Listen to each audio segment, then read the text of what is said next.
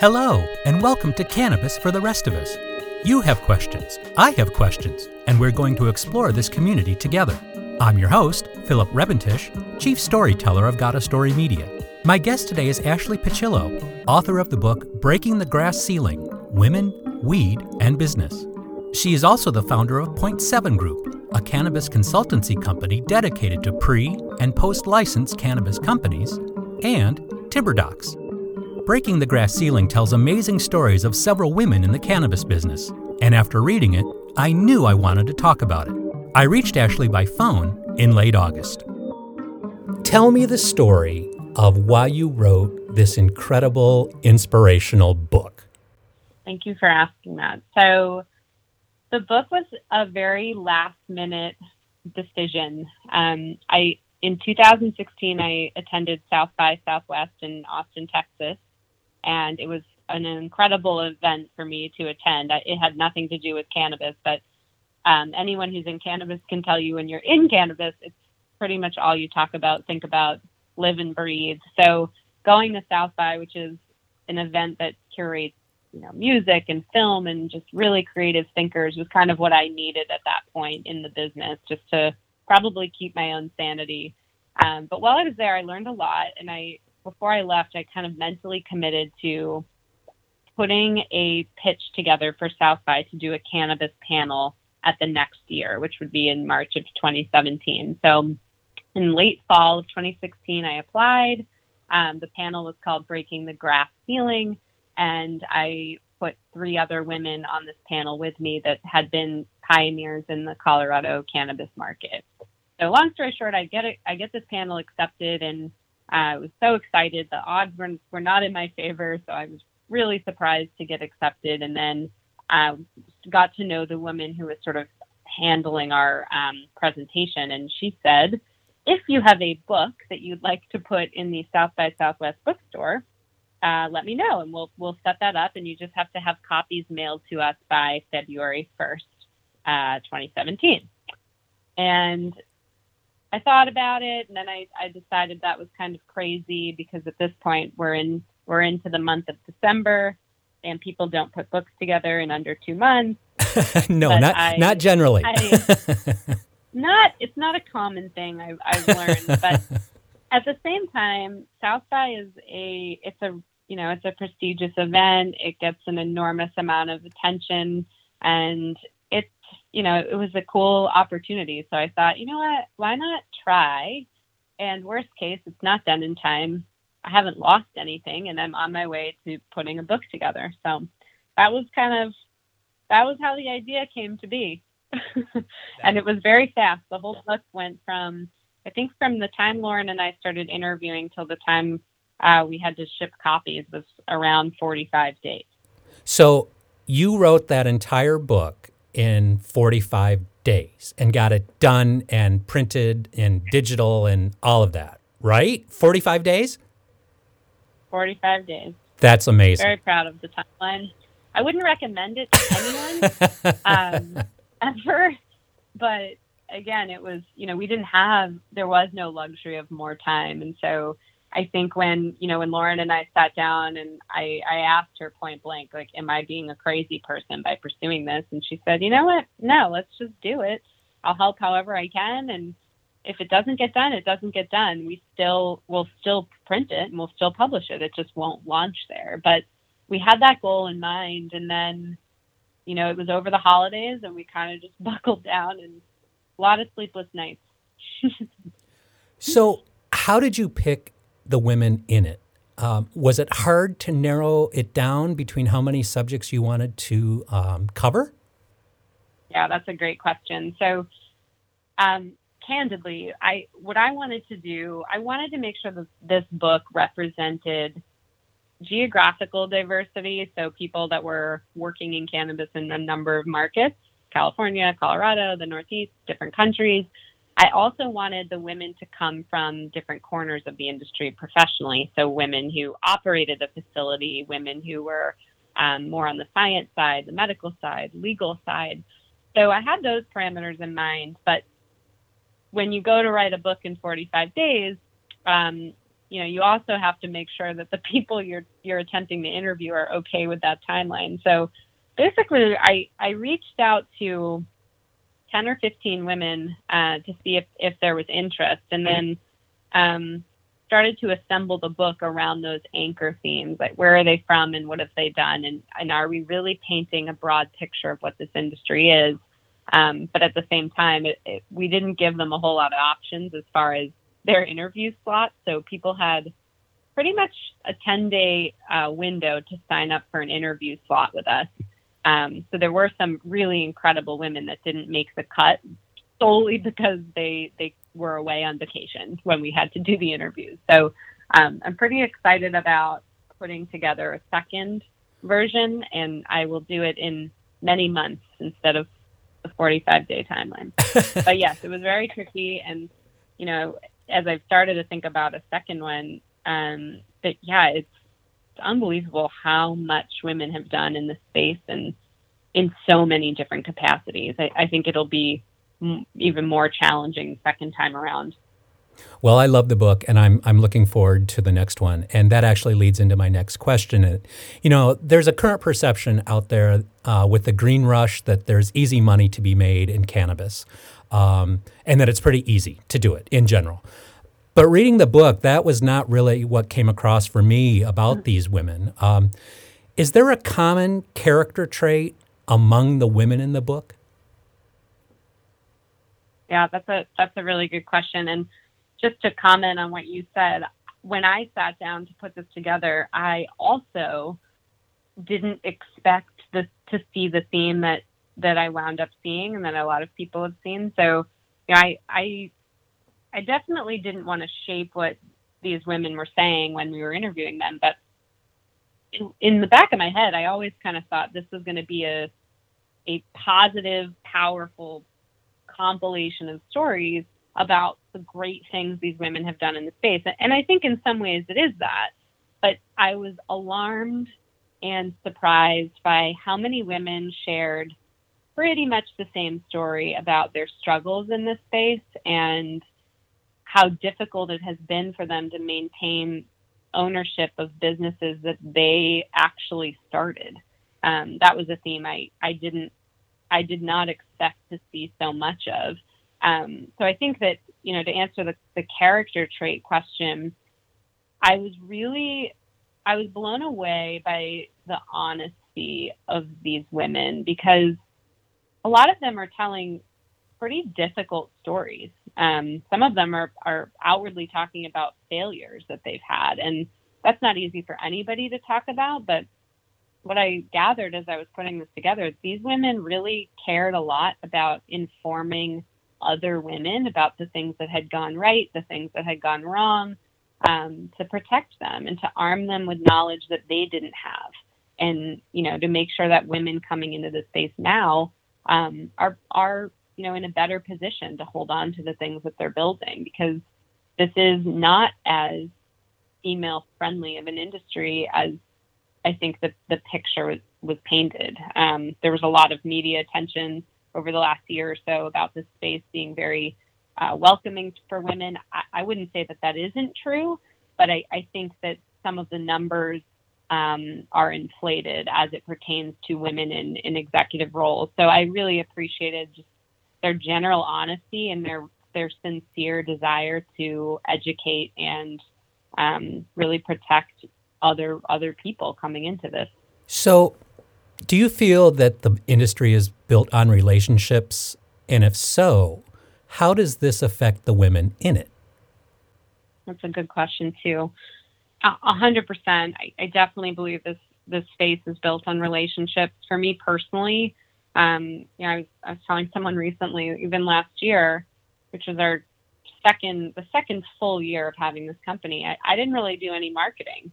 I didn't have a marketing budget. I wasn't putting a lot of energy or time into marketing, and we had a pretty explosive year on the sales side, bringing on a lot of clients, and that's because of the relationships that I have. Almost all of those clients came in through word of mouth and from referrals through other, industry partners and friends and such like that. So I think that speaks to how interconnected we all are. And I do think that women, for the most part, seem to really look out for one another and try to, it's women that are constantly trying to funnel me new leads and new business. So yes, I think that this is definitely based on relationships, and especially, I own two different companies, but one of them is a service-based company. So reputation is pretty much everything, and reputation obviously comes from how you treat the people around you and how you operate. So I think that that's been an extremely important part of at least of my business model, and many of the business models of friends and colleagues of mine in the space as well. So to follow up, I noted a theme in the book that many of the women stated the importance of finding the right partner, both in business and in their personal lives. And, of course, that makes sense. But in general, you don't really hear men saying things like that. Did that surprise you that these women were so open about talking about that? Yeah, that's an amazing question. Well, I'm doing well then. I hope that starts to shift. I mean, I don't know. I definitely agree with what you're saying, and the sentiment that women are much more seems open about their partnerships. I feel like I don't like generalized statements. Women are overall, I think women tend to be better at relationship management, and I do think that one of our strengths as women is having a lot of emotional intelligence and knowing how to read situations and read people. I think we do tend to be more emotional, and that can be a gift and a curse, just like any other trait or skill set. But it was interesting as we were interviewing these women. Almost all of them really wanted to attribute at least some of their success or their ability to keep plowing through to someone else, whether that's a romantic partner, husband or wife, or business partner, or strategic partner, whatever. There was a lot of credit given, and I think that some of that comes from women and just the way we behave and the way we interact with other human beings on the earth. But I also think that for women to rise in business, we really do need to lean on each other, and we need to push each other up in a way that men maybe don't. That doesn't mean that men aren't working really hard to get to the top, but I think it's all understood at this point that doors are opened in a different way for men than they are for women. So it didn't surprise me that women really did want to credit others who were there for them to help push those doors down and get them to the next level. One chapter in the book talks about a husband and wife team where she would sometimes leave the room to let her husband negotiate with other men. And in my personal life, my mother made more money than my father. So I've never understood pay or equity status bias, right? I've never understood that. So as a very general question, and I know we want to be careful about generalities, but how can men in the cannabis business be supportive of women in the cannabis business? There's a lot of ways. There's a lot of ways that men can be supportive. So I guess in the sphere that I'm working in now, there's a lot of rooms that I'm in where I am the only woman in the room. And that's a fundamental problem by itself. So I think the first part of that answer is if you're a man in cannabis and you own a company or you're in a leadership position or a decision-making position, I think it's your responsibility, as it is mine as an employer and a business owner, but it's everyone's responsibility to bring more women into the space. Really, I'd challenge any business owner, especially men, to really look at your staffing plans, look at your diversity plans, and don't just write them down because you have to do it for your license. Actually enact those plans and put some weight behind them and really prioritize the way that you're going to go about recruiting women and also just people of color in general, because that's the easiest way to open up doors, is to really look within your own business. In terms of the real life situations that happen. I mean, I've certainly been in meetings where I can't get a word in. I've been interrupted for the dozenth time. And I can speak up for myself, and I do, but it is nice to have allies in the room. And what I did not want to do with this book, and I don't think that we did, but the book was never supposed to be a man-hating book. Some of the most supportive people in my life are men. And, I don't think that this needs to be such a black and white conversation the way sometimes it is, that, men are holding us back. I don't necessarily believe that's true. I think a lot of women can be just as crippling to other women in this space. So it's important to have allies. The reality is there are more men in executive level positions than women. I read that there are more CEOs named John than there are female CEOs. And if that's true, it speaks to how few women really do have a seat at that table. So I feel like that those are two very practical ways that men can be more supportive. And the reality is this industry will be stronger if it is more inclusive and if it is more diverse. Our consumers that are purchasing cannabis every day, they come from all walks of life. So I think building an industry of diverse professionals is smart business. It's not a charitable thing. It's a smart way to run a business. Well, and what my research indicates is that the fastest growing demographic of people getting into cannabis or re-entering use of cannabis are women. So I think it's probably a good thing that as an industry, as a community, that the community itself is supportive of women. And by the way, I didn't feel that the book was taking a hard look at men. I didn't get that at all. I felt it was very inspirational. As I said in my first question to you, I felt that I really enjoyed reading the stories of these women and what they had to go through to get their businesses going. And you're right. I was pleased that they talked about their failure, because that is how you learn as well as their successes. Yep.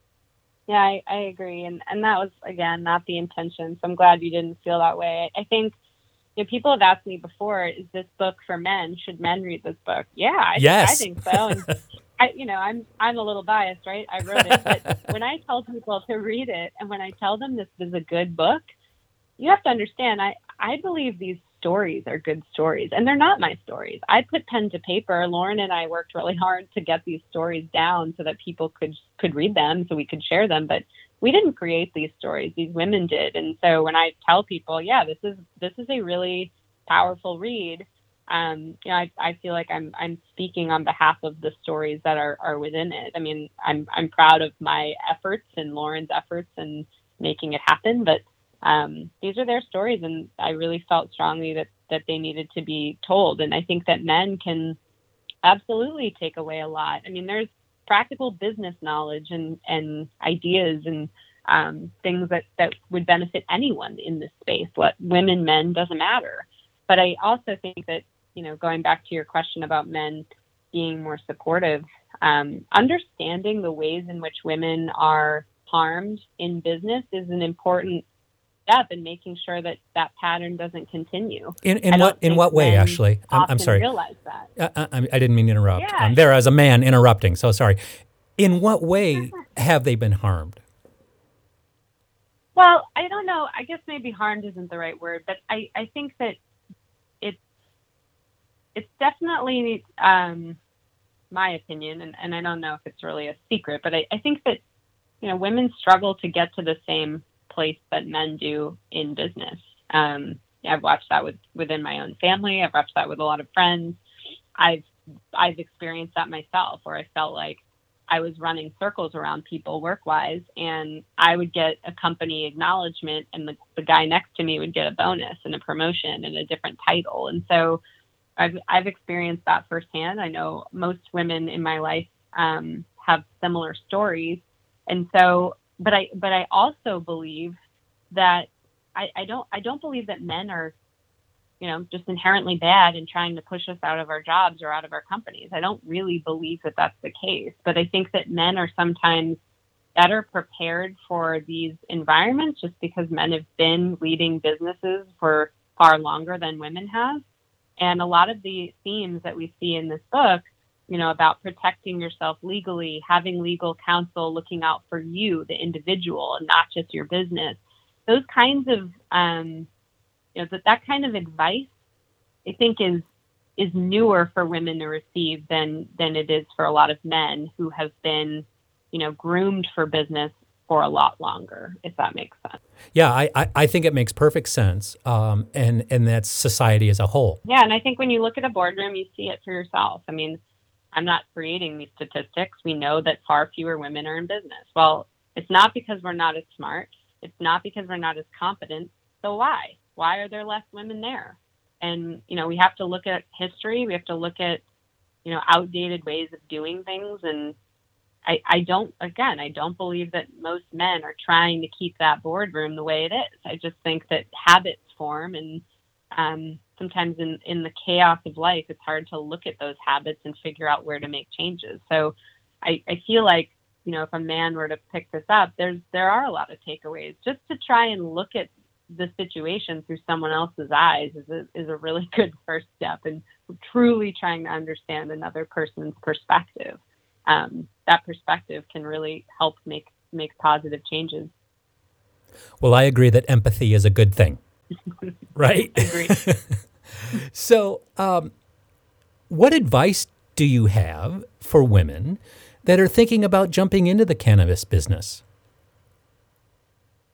Yeah, that's a great one. Well, I mentioned a moment ago that a lot of the women in the book, I think the number one piece of advice was making sure that as your company grows and you're bringing in investors or you're bringing in partners, that you are protecting yourself as well. And yeah, your company needs an attorney, but you need an attorney that is watching out for you, because there's a lot of detail in these documents. If you're about to go and fundraise, there's a lot to consider. And I mean, even for me, I feel like I've studied business. I've been wanting to be in business for so long. There's so much I learn every day about protecting myself and the risks that are there and the exposure that I have. So I say number one is definitely protecting yourself legally and making sure that you really do have someone in your corner that's looking out for your best interests at all times. Because sometimes in the emotion of things, it's just hard to do that for yourself. So having that other person is really important. The second thing I sometimes see with women, there's, a lot of women are very supportive of others. I think that especially in that text, there's a lot of women that are talking about the ways in which women can support one another and kind of bring each other up that ladder, so to speak. But because there's so few women in that boardroom, right, that boardroom environment we're talking about, sometimes I feel that women can become very competitive and sometimes less likely to turn around and throw down the hypothetical ladder to the next woman. And that's something that has to, change too. So I guess advice for newcomers, I mean, be really open to asking for help, for sharing. If people are there helping you. There were a lot of mentors for me when I got into this space, and I feel really grateful that it's come full circle and I can do that now for other people. But that's part of the deal. You've got to turn around and really look at the people around you and try to encourage them too. And that's the only way we're going to be able to change what this looks like over the long term. In a lot of ways, this is a very supportive community. But you've got to be very, very careful. Do your homework, do your due diligence on everyone. You don't take anyone at face value. Really do that research and make sure that you're working with clients and partners and et cetera, that share your values. Because in an industry like this that's growing so fast, there's certainly a lot of professionals, but there's a lot of bandwagon folks too that aren't necessarily here for the right reasons. And I believe that it's okay to be here and to want to have a successful, profitable business. That's certainly a goal of mine. But it's also equally important to me that I'm a good person doing that I operate with integrity, that I give back, that I'm an an activist when I can be, and really, remembering why we're all here and what this plant is really supposed to be doing. The book was published in 2017. You mentioned that you have a second book coming out soon. You're going to take more time to write it. What else are you currently pursuing? Thanks for asking that. Yeah, so I'm starting the process of organizing a second book. Can't say too much more than that, but hopefully more clarity on that in the next few months. Aside from that, Point Seven's been very, very busy. We've moved now into our 22nd state. We're in some conversations in Canada as well as Europe. And then most recently, at the end of July, I launched a second company, which is called Timber Docs. And basically, Timber Docs is a standard operating procedure business. So we're working very closely with groups throughout the state of California and soon in Michigan to basically give them their procedures, their forms, their paperwork, all of that stuff in more of a boilerplate fashion versus our standard consulting work. And it's been really helpful in working with more companies. California right now, I think there's a misconception that everyone in California is rolling around in cash and everything's going well, and that's just not the case. It's been extremely difficult. Yeah, it's been with the tax rates the way they are and just all of the regulatory changes. These businesses are in a tough position for the most part. So I'm not. This is absolutely a business for us, and it's doing very well. But I also believed when I started it that we'd created a solution that could be very beneficial to these cannabis operators that have a lot to get done and a lot of compliance and operational work to do to get their licenses. So I'm pretty proud of that. And I think that it's going to help usher more commercial cannabis businesses through the system in the next few weeks and months. So we're really excited about that. Where can people find you online? And more importantly, where can they buy your book? So online, the best way to find me is to go to point7group.com. You can also find me on social media. You can find me on LinkedIn, or you can check out our new company's website, which is timberdocs, docs.com. And the book is on Amazon Prime. So if you're a Prime member, no pitch, didn't mean to pitch there for Amazon, but you can have your book in a couple of business days and learn a lot about the book and just how it came to be. The book's website is grasshealingbooks.com. And we'll be sure to put all those links in the show notes, so you can check out the show notes and find links to them there. So, Ashley, thank you so much for taking time today. I really appreciate it. This has been really fun. Thank you. I've really enjoyed this too. Looking forward to talking more, and if anyone has questions, for sure send them my way. I'd love to chat with them. Excellent. I'll be happy to. Thank you for listening to Cannabis for the Rest of Us. Please subscribe and help us grow. Check out our show notes for more information about this podcast and Got a Story Media. You can find us at gotastory.com. That's GOTTASTORY.com. Thank you for listening.